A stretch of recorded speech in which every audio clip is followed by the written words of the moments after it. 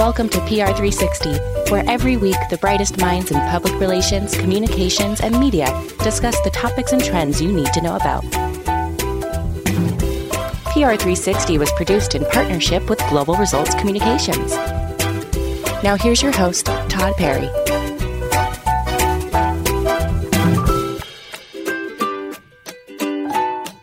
Welcome back to PR360. My guest today is Funmi Lijadu. Funmi is a creative communications specialist who loves pop culture. She has both agency and in-house experience in PR across a range of sectors, including art, publishing, finance, tech, real estate, and retail.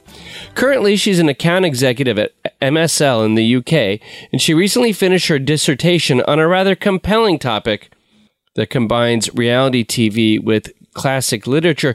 Funmi, is there anything I've missed? Well, that's me in a nutshell. Yeah. Good. It's nice to know we can reduce people down to an entire paragraph, and that's who you are. That's your life. That's it. It's done.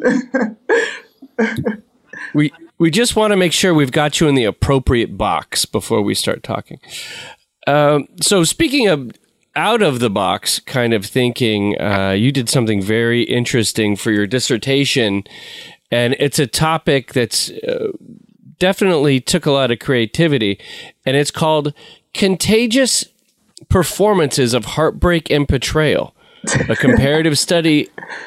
Did I mess up? No, it's just every time I hear the title, it makes me laugh because of how intense and academic it is in terms of just, contagious performances of heartbreak and betrayal. That's what I love about it, how ridiculous it is, and that connection to culture. Well, that's only the first half. It goes, Contagious Performances of Heartbreak and Betrayal, a comparative study of early modern comedy and Love Island. And real quick, for people who are unfamiliar, can you explain Love Island? Because I know it just recently came over to the States, and yes. I think it was a phenomenon in the UK before. Yeah, no, it's a UK classic. Very problematic reality TV. It's all about singles traveling to a location in the sun, usually, and they all are scantily clad in bikinis or whatever else, and they're meant to go home with the love of their lives at the end. That usually doesn't happen. It tends not to. I don't think. And it's just there's a lot of mess and emotional outpourings, and that was kind of what I wanted to tap into with my dissertation. It's quite theatrical in terms of the big heartbreaks, the big betrayals, and they have these sorts of like events in the show where they have to prove their devotion to one another in these speeches, and they get eliminated based on, someone changing their mind about, he actually wore the wrong color socks today, so I don't love him anymore. And so basically my dissertation was trying to connect this idea of what we see on screen to like theater and Shakespeare. So yeah, it was awesome. It was fun. Now, I don't know if you've seen both the UK and the United States versions of Love Island. Have you seen both? I have seen a little bit of the US one. The US one is really chaotic and fun. The UK one is kind of dying a little bit. Oh. I was just going to say if there was a difference in the way problematic love manifests on what side of the interesting. Pond. I think it's the same, just different accents. Okay. Same much. Trash, different accent. Yeah, just different accents. So you compared that to kind of romantic classics, kind of, I would say, kind of 1800s or turn of the century before this one. What books or what literature did you compare and contrast Love Island to? So I compared Love Island to Shakespeare's Love's Labour's Lost. And this play called The Rover, that's by a 16th century playwright called Aphra Behn. And both of these plays sort of explore courtship and men and women getting to know each other in a season that's centered around dating and freedom and consuming food, they're both kind of set in that sort of like either festival time or summertime. And I think that connected really, really nicely with Love Island, which is meant to be like this summer, this idea of freedom and summer. And escapism to people as well. Because in the UK, people are watching these like people running around a villa in Spain, and they look outside and like their windows, it's all grey. So there's an interesting escapism part there for people as well. Yeah. You're looking at it and it's totally rainy and it's cloudy and it's going to be that way for another 6 months. And you see people frolicking in Ibiza or something. And I think it also means people get to enjoy the fact that like things go wrong for them as well. So they're kind of like, oh yeah, they deserve it. So it can stoke the flames. Yeah. So are the sentiments similar? Did you find similar sentiments in this kind of classic, highbrow material with this kind of what's seen as kind of trashy lowbrow material now? Did you actually find commonality, or were you able to judge current culture based on the fact that things used to be better?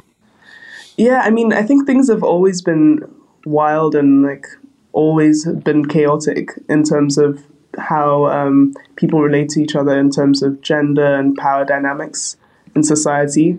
And I think it was really, really interesting comparing modern day audiences, even from a PR perspective too, thinking about how digital audiences tap into television and things they see in a way where they're always reacting live. So that they're watching the television and then they're on their phone tweeting, live tweeting, talking to their friends, calling people. So it's all very like interesting. But the thread that goes through it is the idea of people wanting to feel connected to like a strong theme. So the emotional pull of ideas of romance and love is quite a powerful one that, gets people watching these sorts of reality TV shows. And I guess also the predictability of things going wrong too can offer a strange comfort, I guess, for people. And in PR, I guess, you're always trying to tap into different emotions of your audience and try and see, like, okay, is there a certain fear they have you can solve, or is there like a hope that you can inspire and cultivate more? So I think that writing dissertation has an interesting link to the work I do now in terms of really, really getting to the core of what is it that your audience wants, and is there any way you can close that gap through language or an idea or a key spokesperson or, yeah. Wow, that's pretty heavy. And also, now when comparing and contrasting these things, you find that there's way more similarity in what people are looking for in terms of love. In Love Island or, looking back to Shakespeare. Yeah, I think when I compared both elements, I guess it was a very specific study of heartbreak and betrayal as two specific emotions and contexts that both involve some level of rejection or surprise. And I guess those kind of both link into the idea of like vitality and just the idea that human life is always in motion, it's always going on. I think the main things I did find was that there's something really potent about the disgruntled lover trope of people, how people react in different situations in terms of gender stereotypes, and the idea of blame, blaming things to the whole, like blaming things on a whole gender, for instance, if one specific incident doesn't work out. And that happened in the Shakespeare play as well, because it didn't become like, oh, this one woman scammed me. It became women are X, Y, Z. And in Love Island as well, people say things about, what girls think or guys, and they're all the same, and and it becomes like a sort of universalizing of individual experience. So yeah, I think that kind of idea of making the personal more universal was found in both eras, then and now. that's why we have incels these days because all women are that way, and I will never find love because all women are against me, or they don't want anyone like me, or they just kind of but people just discredit themselves based on a stereotype of an entire gender. And I think maybe that peeling away those stereotypes and getting down to it's much more probably important to communicate to the individual is something that people need to pay attention to more when they are talking in like mass communications or they're talking in public relations. Like just one message dedicated to, quote, women is not going to resonate with all women. Absolutely. And I think that demographic detail is really, really important. I mean, sometimes we work with influencers and there might be someone with an incredible audience, but they actually just don't speak to the people that we might need for a certain campaign, whether it's like a lip gloss or whether it's a sports program for young women. And I guess like we are always trying to just narrow things down to like, what is it that people need? And how can we provide the messaging or the faces of it that don't sort of like miss the mark and that align well. Because people always know. I mean, there's a recent advert in the UK of a hairstyling tool, and it was sort of branded as made for everyone. But the woman who was using the tool was wearing a wig in the advert. Something that was quite obviously a wig. So people were questioning like... Oh, was it obviously a wig because the people did a poor job at creating the ad? Or it was to show that, all types of people, whether it's natural hair or wig or whatever, can use the product? I guess it was probably meant to show, this is a Black woman using this product of ours. But in reality... if you're marketing that to every type of person, it's kind of difficult because you sort of run into the problem of, okay, well, if I can only use this for my wigs, then why should I buy your brand specifically? Right. And that's not the everyday look for everyone. So I think it caused quite a bit of stir online in terms of debate of like, was this an effective ad? And I guess that's always the question when it comes to beauty and representation. I mean, only recently we found like we've been seeing better makeup for different skin tones and especially for darker skin tones too. So I think it's always evolving. What's always amazing to me about something like that is that if I had a makeup company, I would think, how do I make makeup that appeals to the largest swath of people to sell the most makeup, right? Yeah. You would figure that years ago, people would have had that figured out and would go, oh, I should make different skin tones because not everybody looks like Gwyneth Paltrow out there. So, and the fact that it took people so long to figure that out, that's probably just because you don't have enough people of color in the boardroom or enough diversity within the company that you're completely missing a huge point. Yeah. No, I think that's the problem as well. I guess it's quite difficult if from the internal perspective, people pitching in and brainstorming and putting the ideas together, they have their point of view and that can be skewed in terms of, not even for any negative reason or meaning any harm, but just if you don't have those voices to say, did you think about how it would land with this kind of person? Or those missing conversations can end up like Kendall Jenner and her racism solving Pepsi. That is, I bet someone could do probably a 12-hour long documentary on just that ad and how awful it is and how it offends everyone. Yeah. there's a few things that offend everyone. And I think that they found out a magical formula to doing that. And for people who aren't familiar with that, I think it was probably maybe 2015-ish, 2016, if I'm not wrong. And there was a Kendall Jenner of, the Kardashian family, who's, I assume she's like a billionaire, is leading a protest. And this was around, like, I guess the United States, when we had like the Women's March after Trump was elected, and there was a real feeling of people protesting. But the ad was incredible because Pepsi was like, well, we're not going to take a stand for anything, so we're going to take a billionaire and we're going to have them drinking Pepsi and leading a fight against something that we won't say what it is, but you can project what you like on it. Yeah. And so it cheapened people protesting.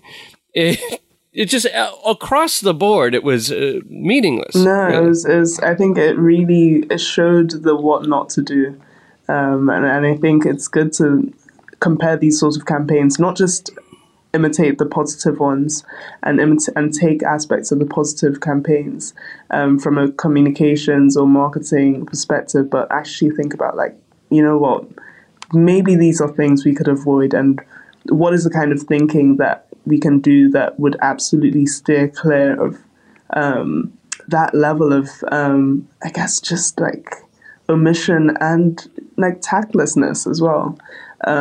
Yeah. It was funny. It was actually, I was interviewing a guy, I think his name was Stansel, John Stephen Stansel, on this show, and he was in worked for doing social media for some big companies. And he had a good rubric for things. He says, if I make a post, before I put it out, I ask myself, is a 15-year-old going to laugh at me for making this? And like a 15-year-old will like, maybe some 50-year-olds in an ivory tower somewhere can make the Kendall Jenner ad and go, this is great. Look at this. We're talking to the kids. Look at this. Protest, man. And you can walk a 15-year-old in the room that knows what's genuine and not genuine, and they will laugh their butt off immediately. Yeah. There's another question I had about influencers with you, and this is a little light, but why is it that all female influencers wear big floppy hats? Can we explain this? I blame Jacquemus. Yeah. I blame Jacquemus, the brand. Like, I really do, because I think like that brand had like a drop for this hat, I think a couple of summers ago. And it took over the internet. And I think like, because we're in this era of,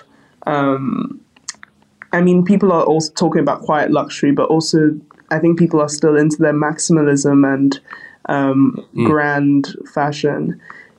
There is something about that aesthetic that people replicate. And if someone sees one post done before by someone big, then it's just like, it becomes like, a never-ending loop of these floppy hats. The market's booming.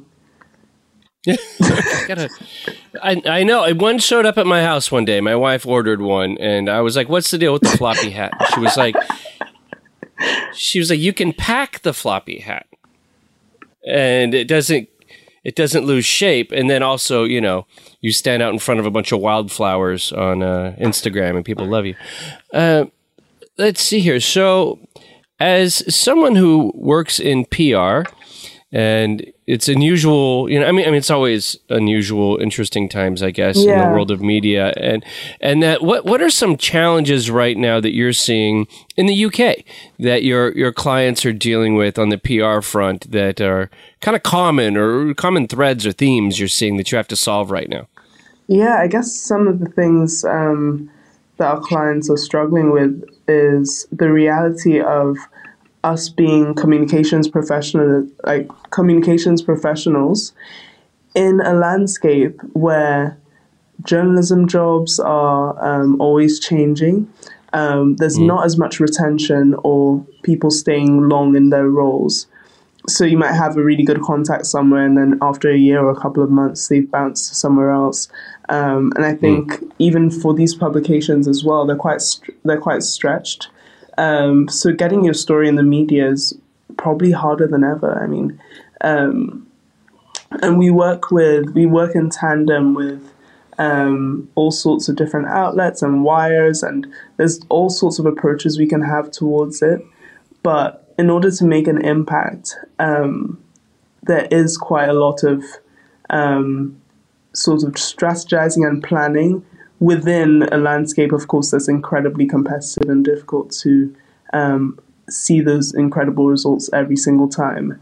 So I think that's one thing. And I guess in the UK as well, of course, we're in an era that's incredibly politically fraught.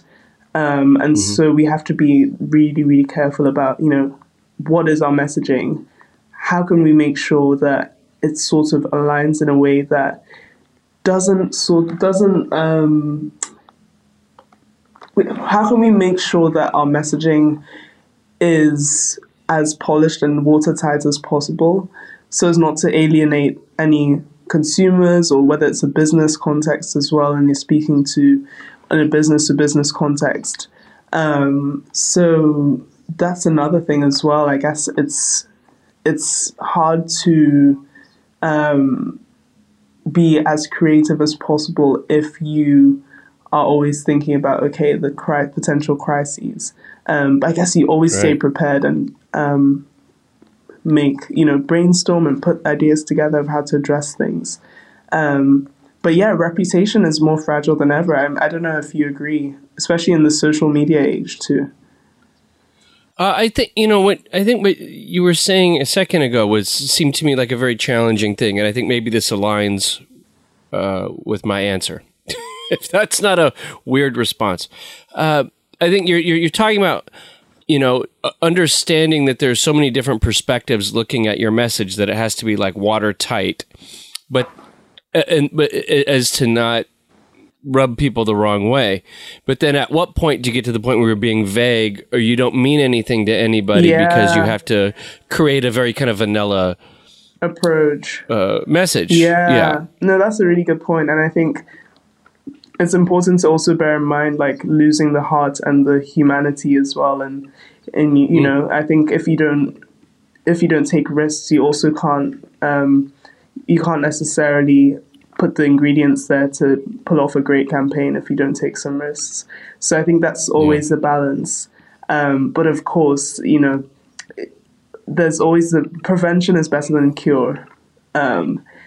So I think there's that. We're always factoring that in the ideation process. And then I guess also managing expectations of the client as well. If we go with this angle, this is a potential that could be extrapolated out of our information. So we're always being proactive as well. Yeah. We're kind of coming towards the end here, but I had two questions I wanted to get to.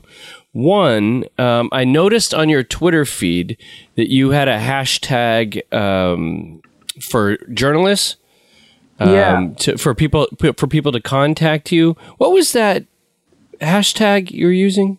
So journal request and PR request are two amazing hashtags that I use in my research. And I find it really great in terms of identifying journalists that are looking for stories, and then also for them to find me as well.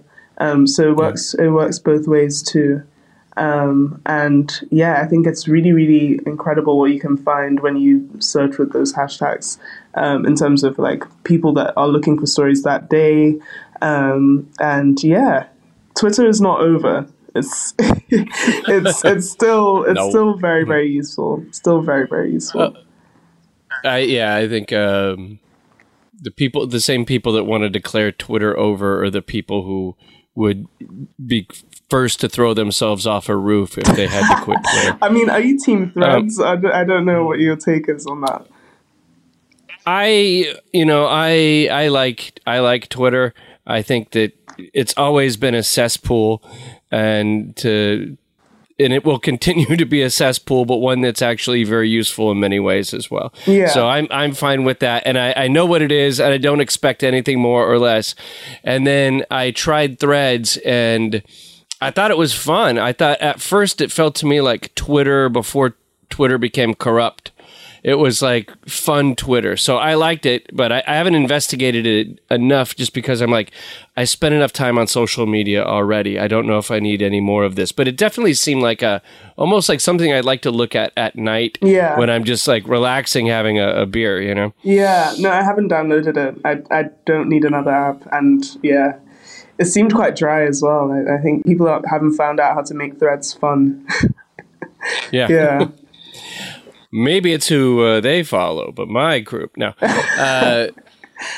So one last question, and if this is inappropriate, please tell me, but what's your age? Because I know you just did a dissertation, so I'm assuming early 20s. Yeah, I'm early 20s, yeah. Okay. Well, this leads into a generational thing that I wanted to bring up based on your dissertation. So as a older member of Gen Z / younger millennial, I've had a fight with my buddy over this. And I remember when, as a Gen Xer, as a 46-year-old, that in the 90s, us hip kids were all about, there was a certain level of snobbery, which was acceptable amongst Gen Xers. Like, if you listened to a band that wasn't cool, then you weren't cool, right? Yeah. If you read books that were trashy, it was a reflection of you and your morality and who you are as a person. If you like movies that weren't avant-garde or whatever, if you watched too much television, that was the worst thing ever. Yeah.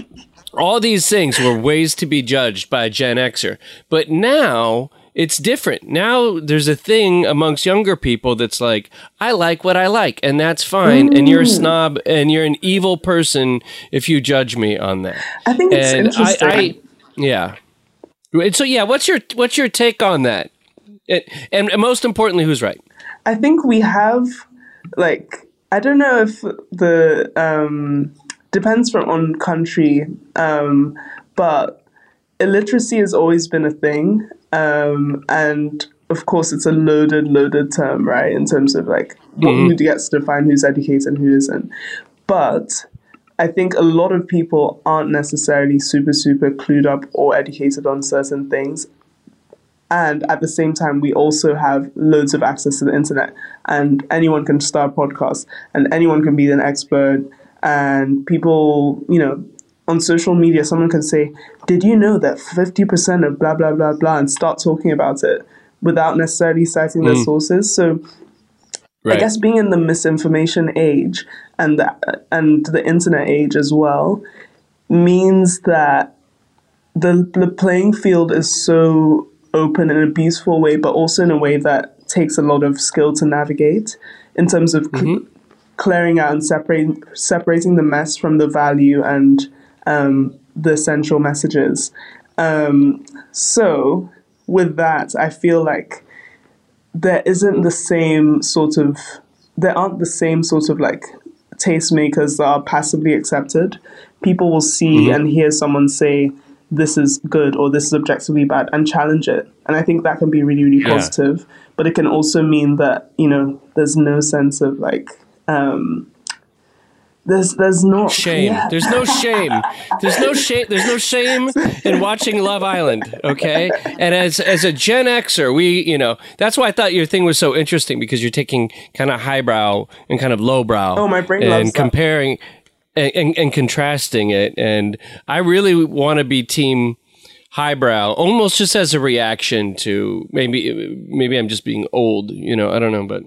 Yeah, no, I think people are always interested by it, which is fantastic. I mean, whether they're like the lowbrow connoisseur or the highbrow hero, there's always an interest. And I think that's what I wanted to do in my dissertation, is to create something where people think, no, okay, I never thought of comparing those two.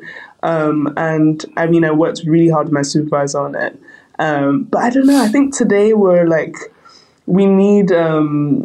we're still navigating how to separate and sift through the overwhelm of information we have access to, and is always being produced. I mean, someone is probably making a podcast right now on why Taylor Swift is the